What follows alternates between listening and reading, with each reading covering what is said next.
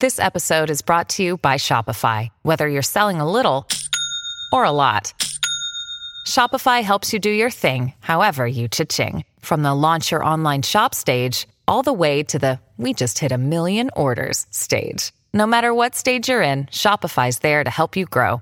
Sign up for a $1 per month trial period at shopify.com/special offer, all lowercase. That's shopify.com/special offer.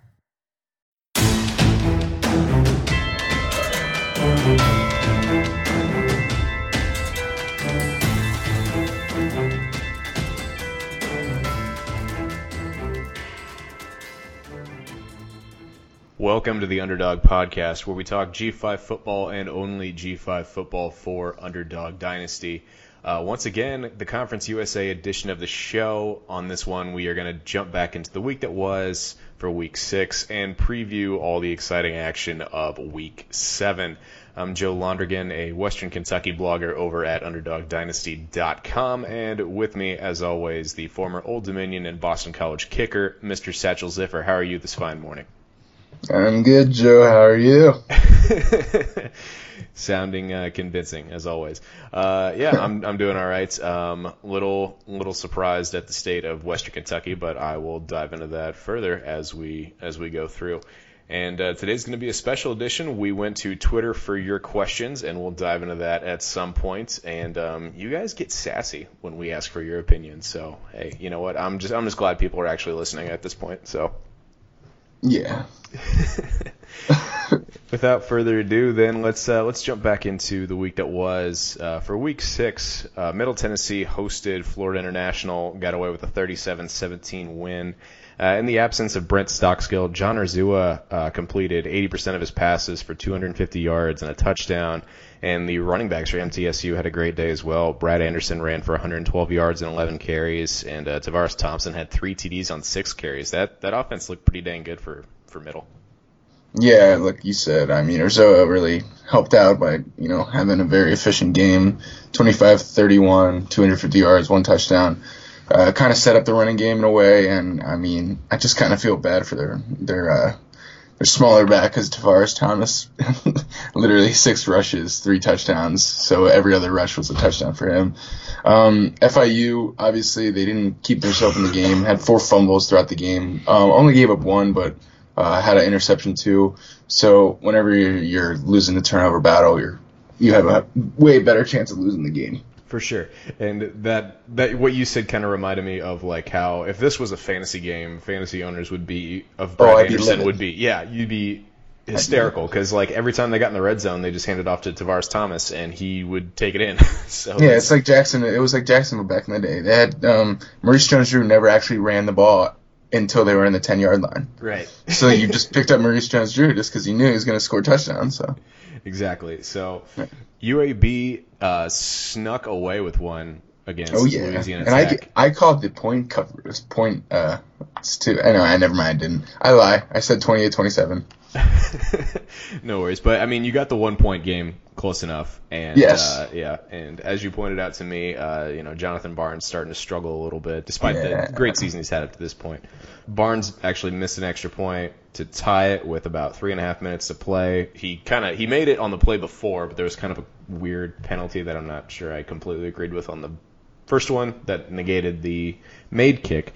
What would have been the game-winning field goal was actually blocked with 3 seconds to play. So heartbreak for the Bulldogs. Great one if you're a UAB fan. They stay undefeated at home. Yeah, Barnes 1 for 2 on field goal, 1 for 3 on extra points. That's the kind of day that takes you out of any contention for a national award. So sorry about that, John. Spencer Brown also had a fantastic day rushing the ball, 165, 1 touchdown. Clean game, actually, overall. I mean, there was no turnovers by either team. Just a well-fought game. Just shows you that when you put 2 good teams against each other, I mean, we can see how good UAB now is because we knew how good El Tech was. So it'd be interesting going forward for them to see if UAB just continues to grow off this and keep the momentum pushing forward. Yeah, absolutely. And UAB has another game at home next week too. So whatever it is in the water down there in Birmingham with just the excitement over having the team sulfur. Back, and it's sulfur in the water. Yeah, pretty much. The excitement of Birmingham right now is really feeding into how the guys are playing at home. Unfortunately, your Old Dominion Monarchs losing by 30 to FAU, 58-28. 8 rushing touchdowns for Florida Atlantic in that one. 4 for Jason Driscoll, 2 for Devin Singletary. 453 rushing yards for FAU. That moves him into the top 10 in the nation in terms of rushing offenses. And then 4 picks from Stevie Williams in that one. Yeah, I mean, he is the QB of the future, and I still believe that. But he was thrown into a position, and it's obvious that he wasn't ready for it. He needs to still develop. He even said it in a couple press conferences since he started playing in the UNC game. Yeah, he had 4 interceptions, and no matter what Jeremy Koss can do on the ground, which this game it was 202 yards, 2 touchdowns, you're always going to lose the game if you throw 4 interceptions. I mean, there's no way to come back from that.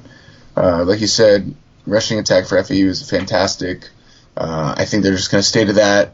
They're going to make someone have to beat them that way, and unfortunately for them, their biggest game this year will probably be the Marshall game, and Marshall has a very good rushing defense, so hopefully they stop being as much one-dimensional if they want to win this conference, but right now, hey, just ride it out. Whatever works, man. Wise words from the former Monarch.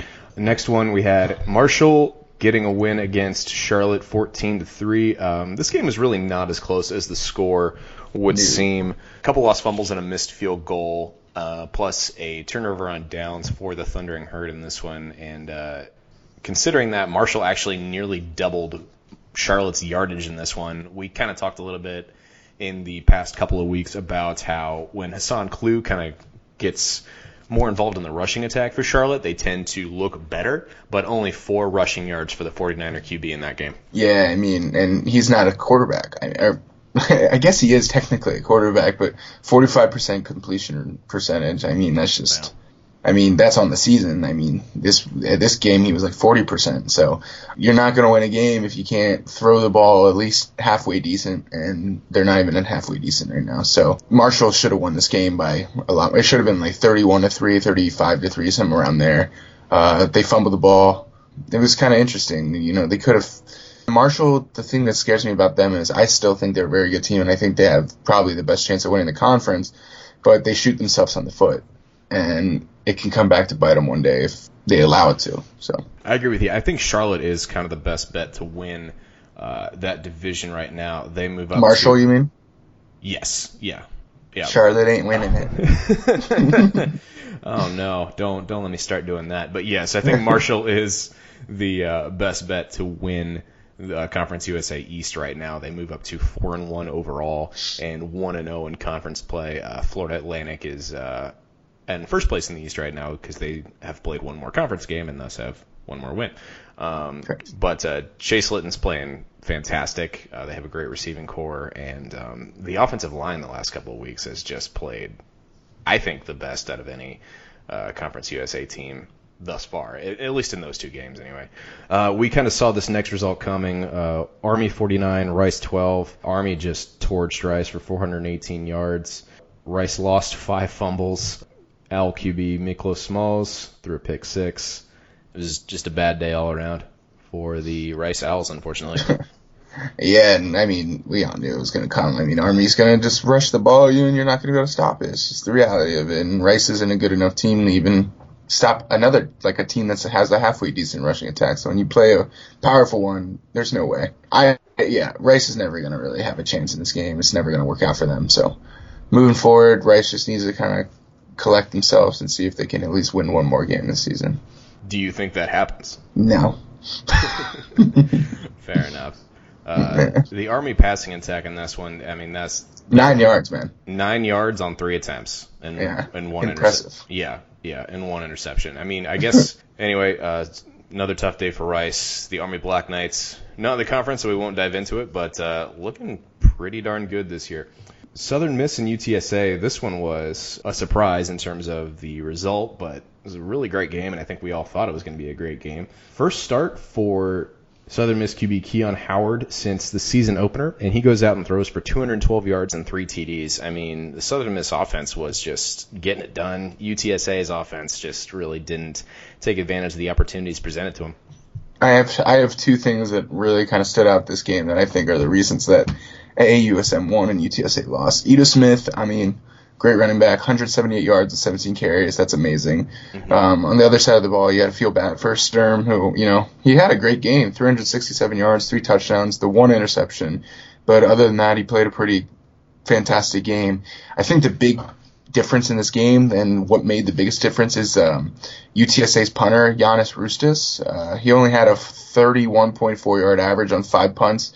3 of USM's scoring drives actually started on UTSA's side of the 50.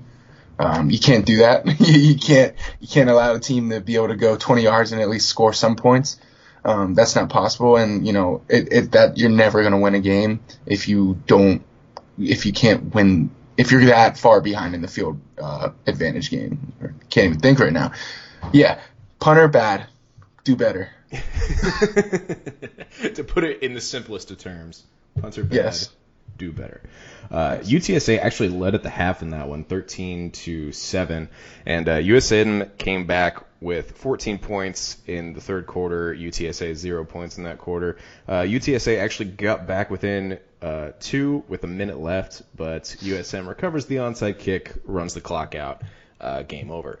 But yeah, like you were talking about with UTSA, the special teams miscues just a little too much, and just at the end of the day, not scoring enough points than your opponent, which is how football works.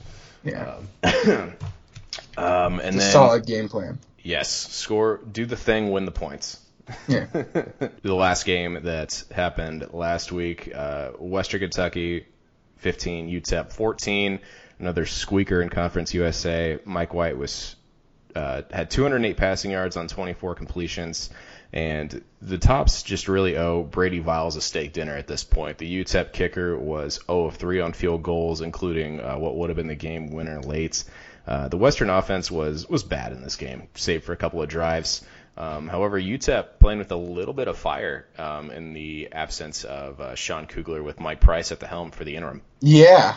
I don't think it was more Price. I think it was probably just the fact that, they didn't have this burden of having, I don't know exactly what happened, but it had to be something bad. I mean, this guy had to have been poisoned for the locker room, toxic. And, Western Kentucky obviously just kind of squeaked by in this one and probably should have actually lost this game just based on the kicking game just being awful for UTEP. But, I mean, I don't know. I still don't believe, like I said last week, that Price is the answer, but at least he's giving these kids some motivation and not go 0-12, I guess. Right. No, I mean, I think you made a good point last week where we were talking about it might as well be anybody at the helm at this point. Yeah, as long as it's not him. Right. It might as well be a cardboard cutout or whatever. But I think the fact that just they came out and just more or less had nothing to lose, they were just playing hard. But I think just the fact, the thing that really separated them from Western in this one was Western has more talent, and I think that just kind of carried them over because for whatever reason, the offense just is not clicking for the Hilltoppers right now, and pretty much nothing's clicking for UTEP, but they were just more into that game, which kind of is why they stayed around for so long. But we'll see what happens if the Tops going to kind of get it together at their last chance for a tune-up game next week when they host Charlotte. But in keeping with all this UTEP talk, we'll go ahead and dive into our mailbag section for this week. Well, mail satchel. Mail satchel, you are correct.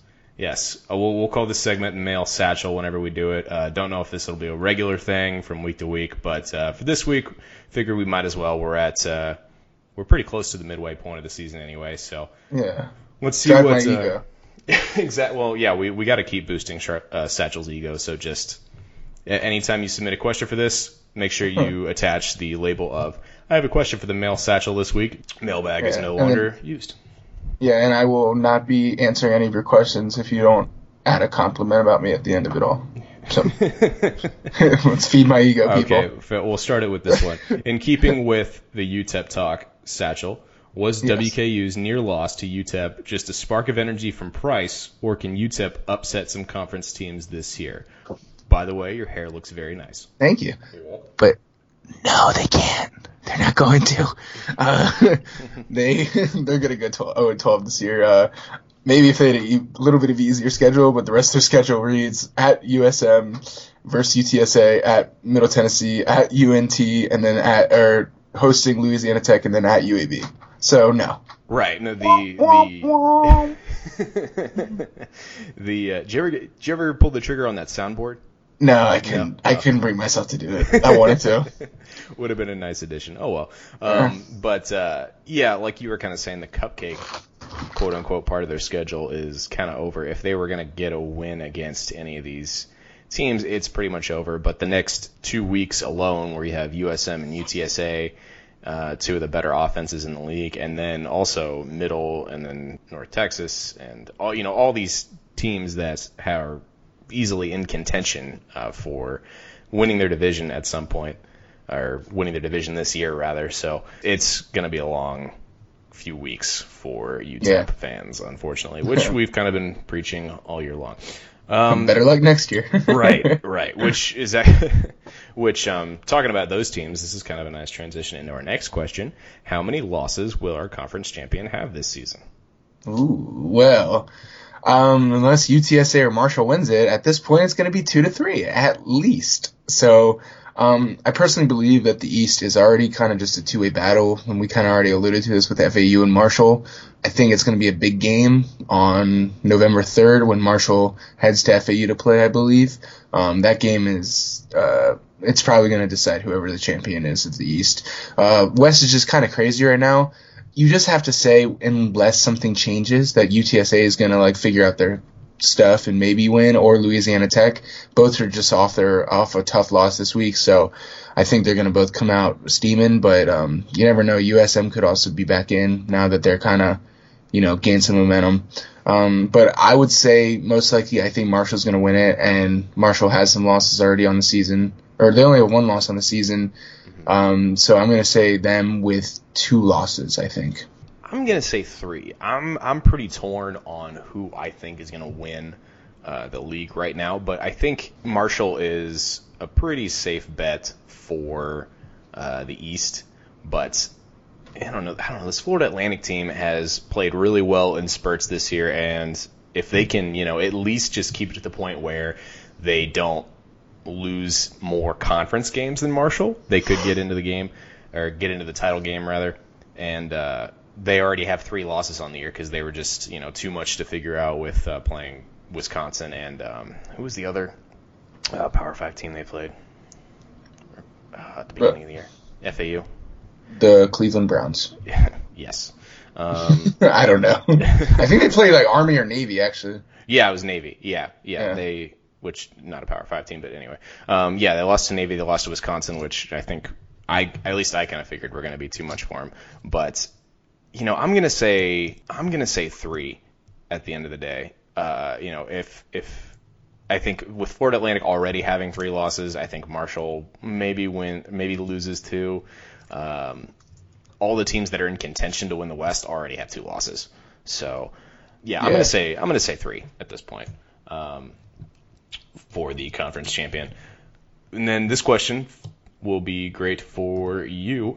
There are still some wins left on ODU's schedule, but can they make it to a bowl game, and does Lowry come back? So I'll start with the last question, which is, does Lowry come back? That's an interesting question because I've been, speaking with some guys on the team, and I've been listening to, what people have been writing too. And apparently he's in talks with his parents about, do I come back this season or do I just take the medical red shirt? So that's an interesting thing to look for coming forward. I personally don't think he should come back. I don't know if he will or not because I don't know what he wants in his future. I don't know if he's going to try and go to the NFL. I would say it's a shame if he doesn't try, of course, but obviously I would prefer him coming back because just, the chance of getting your master's degree and also playing and, not having the chance to kind of do something great next year, which it could be great. I would definitely take the chance to come back, but that's his decision. We're going to support him no matter what he does. ODU, there are some wins still in the schedule. I mean, we have games like Charlotte, Rice, FIU. Those are actually the only 3 games I think where I even have a chance of winning at this point. And I know it sucks to say, but I think the only way we can actually win more is if we actually put Blake LaRussa back at quarterback. I think Stevie Williams needs time to kind of develop still. I think he's making rash decisions in the pocket. He has that athletic edge that we need, but at the same time, I just think he's still young. He doesn't understand the speed of the game with some of these kids. So especially those FAU corners who just obviously speed showed up there, and he wasn't ready for it. Yeah, so that'll be interesting. I don't think we're gonna go to a bowl game this year, to be honest. I think we're gonna end the season with 4 or 5 wins. It'll be interesting. I think 4, we definitely get wins against Charlotte and Rice. I think FIU will be an interesting one. I don't know if we'll win that one or not, but Bush Davis has that team at least looking decent. So I think they're probably in a similar spot as us right now, where it's going to be hard for them to go to a bowl game, but that'll be kind of a deciding factor right there for them. So if you could just trade one of those games for UTEP. Exactly, that's all I want, man. Well. So sounds like Satchel does not think ODU goes to a bowl game this year. Moving on to the North Texas portion of the program. If North Texas wins 8 or more games this season, is Seth Littrell snatched up by a P5 school? Satchel, your thoughts? No. No? Dude, you gotta understand, man. This isn't like Western Michigan. This isn't PJ Fleck. PJ Fleck went like an overall combined record over 4 years of like 40 and 5 or some crazy record or something. It was some ridiculous thing in Western Michigan over this 4-year span. Seth Littrell's only in his second year there, man, and he went 5-8 last year. 8-5 is not like a miracle season for a small conference team. I mean, we are a small conference for CUSA, and you still have 3 teams still undefeated in the American right now. You have 3 teams that have 4 wins in the American right now. They're closer to a Power 5 team. A big Power 5 school isn't going to consider someone with 8 wins over a team that has 10 wins in the American that is faster to bridge the gap. They're bridging the gap with those guys in the American because they're closer to Power 5. They have more resources than us. They understand kind of, the competition they're playing. The next USA coach that gets hired by a Power 5 team is going to be Lane Kiffin. It's obvious he's going to be. This was his stepping stone to get back into Power 5 head coaching positions. All right, that's a little bit of a mic drop answer on that point. Can't really say it any better myself. Seth Littrell, 8-10 as a head coach. He's only ever been he's been the head coach at North Texas for the last couple of years. I believe he was an assistant head coach at North Carolina under Larry Fedora as well. But like you said, he's probably not going to get scooped up by any Power 5 program, at least not at the end of this year. We'll see how he kind of further develops as a coach. But perfect transition into our next question. Why does Underdog Dynasty hate North Texas, and why is this objectively true? I have so many good answers I came up with for this one. So my first that I already pointed out on Twitter was that you guys stole the name Mean Green from The Big Green, the movie, the soccer movie. Good movie about in Texas. You might have had the name earlier than them, but at the same time, they're more important to me right now. Okay, so here are some of my other answers for why I and UDD hate UNT and why it is objectively true. You guys have that pointy thing on your stadium. It's really stupid, and you need to get rid of it. No one knows where Denton is. Seriously, go to a bigger city. Your name is the Mean Green, yet your team wears a very inviting shade of green on the field. So you're kind of contradicting yourselves. So I just, be less contradictory. Seth Littrell looks like the kid from Up right after he goes through his awkward 20s. Yeah. So those are my reasons. Feel free to add yours, everyone, once you hear mine. Yeah. You took that in a way better direction than I would. All I had to say was we have a North Texas beat writer. He posts more frequently than I do anyway. Last couple of weeks we've been talking about how good North Texas's rushing offense was. I picked Jeffrey Wilson to be my offensive player of the year in the league. I mean, I don't know what else you want, North Texas fans. Yeah, you guys think really we hate you, but I will build the shrine if you need me to build you a shrine, just to prove that I don't hate North Texas. Just kidding, I do. He said he looks like the kid from Up when he grows up. That was really funny. All right, if we have no more questions, if you ever have a question that you want to pose to Satchel or myself or UDD, just tweet it at us. We will more than happily read it and probably address it on the show. Yeah, and if it's a long question, make sure just to add to that question your compliment. That'll work out. So you're making the case that Twitter needs to instigate the 280 character limit for Correct. everybody as long as it's a question to you, because they need the room to add the compliment at the end. Correct, exactly. All right. So. I'm a huge proponent of that. Everyone but people within a half-mile radius of 1600 Pennsylvania Avenue should have access to 280 characters on Twitter. This is true. Just tag Twitter support in your tweets. Add an image so you can tag up to 9 people. Just tag all the Twitter support accounts. I need 280 characters so I can tell Satchel he looks nice today. Exactly. Moving on from the male Satchel, we'll go ahead and dive into Week 7 previews. Marshall hosting Old Dominion, that game at 2:30 East Coast time on ESPN3. I think Marshall's going to beat ODU. Marshall's just got the number 1 scoring defense in the league right now, and ODU's offense is just struggling. And like I was talking about earlier, Chase Litton's playing really well. I think they kind of clean up some of the mistakes they had against Charlotte last week and win this game by 2 touchdowns. That's a fair comparison, Joe. I mean, yeah, I don't know. I don't even really want to talk about it because it kind of depresses me. We're going to lose. It's going to happen. Marshall's a good team. Obviously, I think they're going to win the conference this year. That's all I can really say on that note. I think ODU needs to figure out certain things. I mean, obviously, we've lost a lot of guys this year. That's going to put a burden on us. And obviously, were you playing a freshman quarterback that's 17 years old until November? He threw 4 interceptions. We could have kept that game close. I mean, it was only 31-21 at the beginning of the second half last week, and the interceptions killed us. So until he kind of learns to not make those rash decisions, we're going to continue to lose. So look for Marshall, key us big within the rushing game and, stack the box.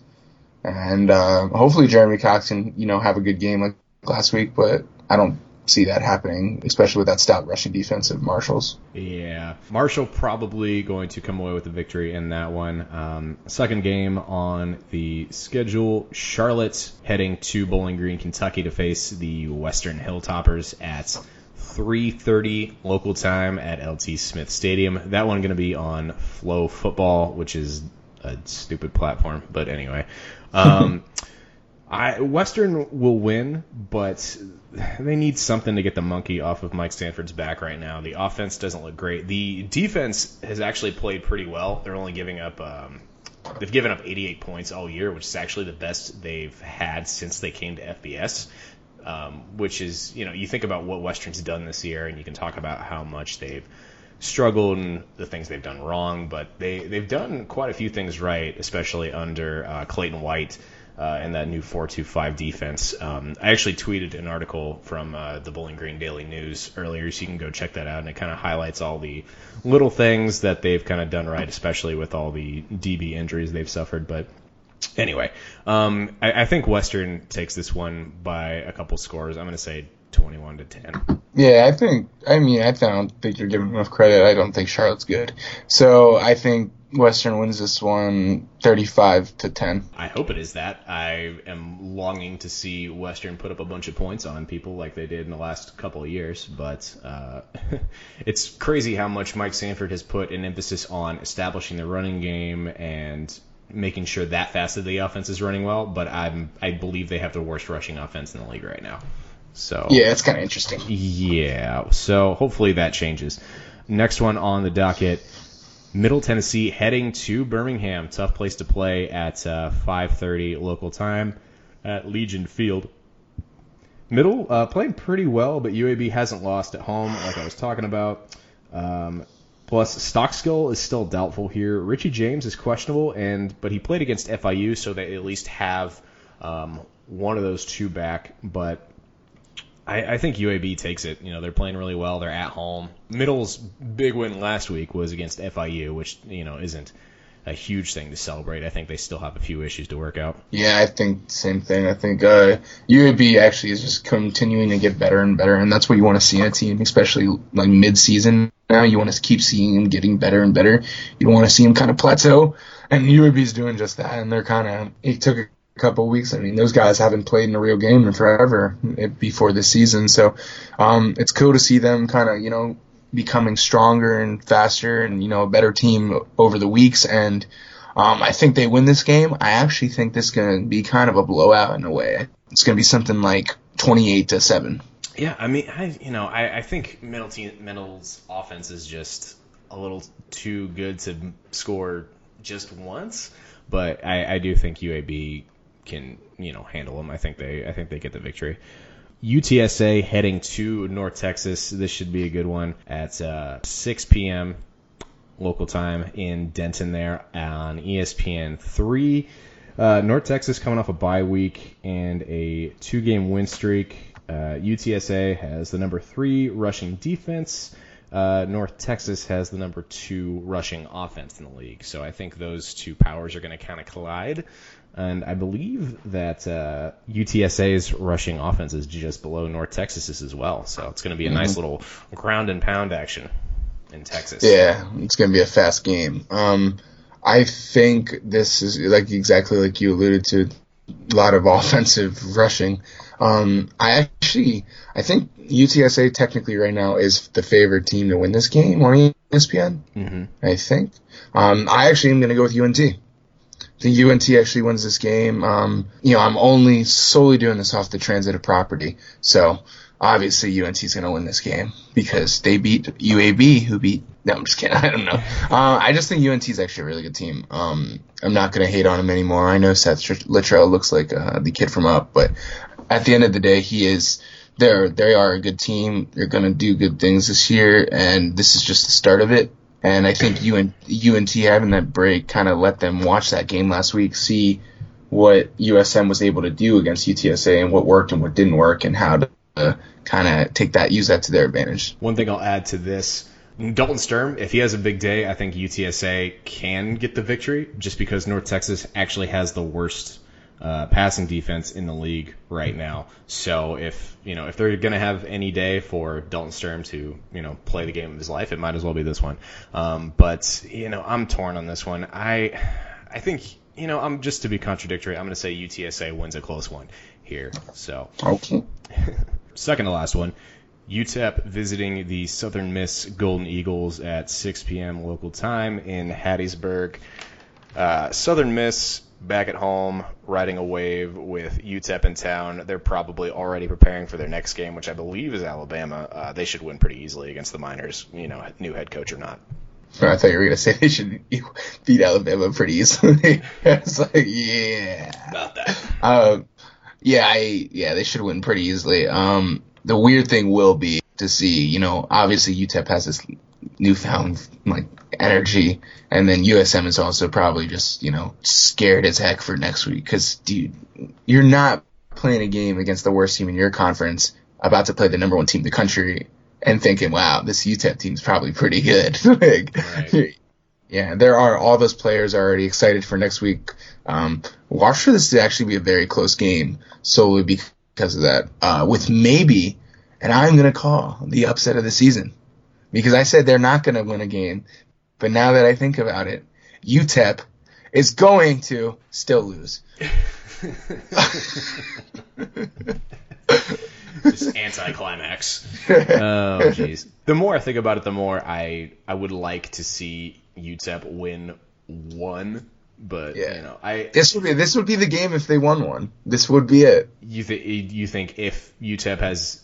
You think this is UTEP's best shot to not go 0-12 this year? Okay. Yes. And from this point on, they had their best chance was Rice, and they screwed that one up. So, right. Yeah, this is their best chance to go not 0-12.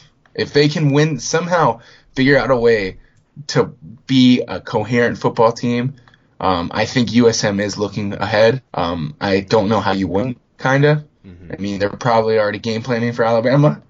So, yeah, I think this is the week if they do it. UTEP, pressure's on. If you're going to get a win, now's the time. And then the one and only non-conference game on the schedule is Tulane at FIU at 7 p.m. East Coast time in Miami. Tulane's playing really, really well right now. They are 3-2, and they just put up a 62 spot on Tulsa last game. But they've yet to win on the road. But FIU will probably still lose. Yeah. Yeah, Tulane. Obviously, Tulane's a good football team. I mean, they're from New Orleans, so that's cool. I don't know much past that about them. That's cool. They're green and they're a wave. Yeah, their name is the Wave. Yeah, there you go, UNC. How about you freaking make your name something cooler than the Mean Green? Don't have to rhyme, bro. So, yeah, Tulane probably going to get the win against FIU, and that wraps up our preview of Week 7 for Conference USA. At this point, Satchel, do you have anything for your question of the week that you want to pose?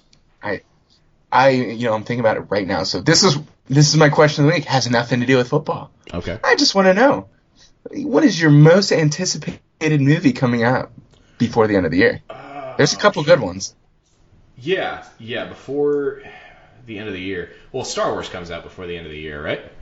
Yeah, Christmas time. Yeah, then that one, absolutely. Really? Yeah, okay. Yeah, I love Star Wars, and I think what they've done. You seen the new trailer? Oh, yeah. That's been on repeat at our house, like, all day, and then I just come home, and my girlfriend just, like, has, like, tears in her eyes. I'm like, what are you looking at? She's like, I'm just looking at pictures of porgs, so... Yeah. Interesting. I think that one's gonna be pretty good. What about you? Either that or the Thor movie, Thor Ragnarok. That looks pretty sweet. Yeah. It got really good ratings too. Did it? Okay. Yeah, I missed the last couple Marvel movies, and not that I thought like they were bad. I just I don't know. I just lost interest. I don't know. Okay, so let me ask a follow-up question then. I'm going to ask a follow-up movie question. Sure. What is your go-to snack at the movie theater? You know what you got to do? You got to get the popcorn and the Reese's Pieces and mix them together.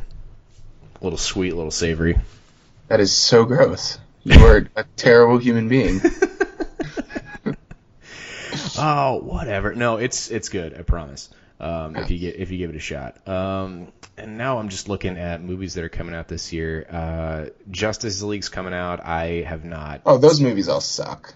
The DC Comics needs to step up their game because their movies have been awful. Yeah, I haven't seen any of the like DC Cinematic Universe stuff yet, but everybody's, other than Wonder Woman, everybody said they've been terrible, so I don't really have high hopes. I'm probably not gonna. Yeah, and Wonder Woman wasn't even that good.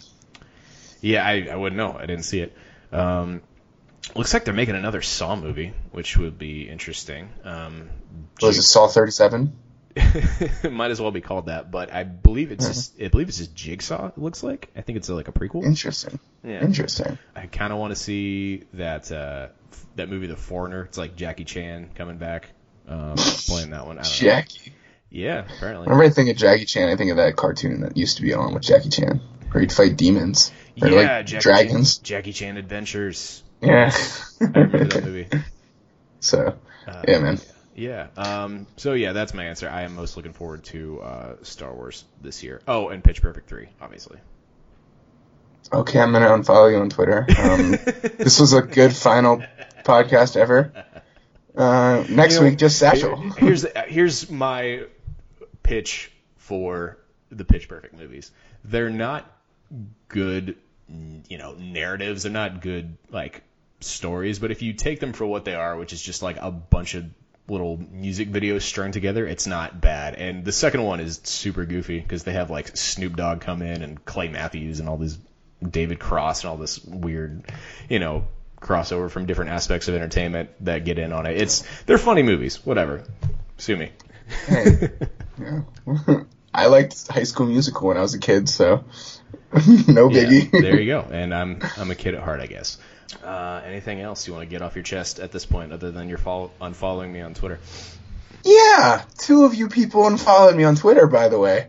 And And now begins our weekly segment where Satchel airs his grievances with his Twitter followers. Yeah, I don't know who you are, but I'm going to find you. And shout out to the one guy, shout out to Chris Metler, who messaged me on Twitter and asked me why my name was Perd Hapley on Twitter. If you don't know who Perd Hapley is, he is the world-renowned news anchor for Pawnee, Indiana. Look him up. He's a great news anchor. That's occurred it. to me, I'm not holding my microphone. Yeah. I'm Perd Hapley, and I'm not holding my microphone. Yeah, so now my name is now just Satchel Ziffer on Twitter, unfortunately. I've conformed to you people and your Twitter stuff. So you changed your name, not your handle. No, see, my handle has always been Ziff15. Yeah, but seriously, if you're gonna follow me, don't unfollow me like 4 days later if I don't follow you back. I am sorry. Jeez, it's like that episode of Seinfeld. I got a lot of problems with you people, and you're gonna hear about them. Yeah, exactly. There's my grievance for the day. Yes. So awesome. Okay, so that brings us to the end of the show. Thanks for listening. Make sure you are following at Underdog Dynasty on Twitter.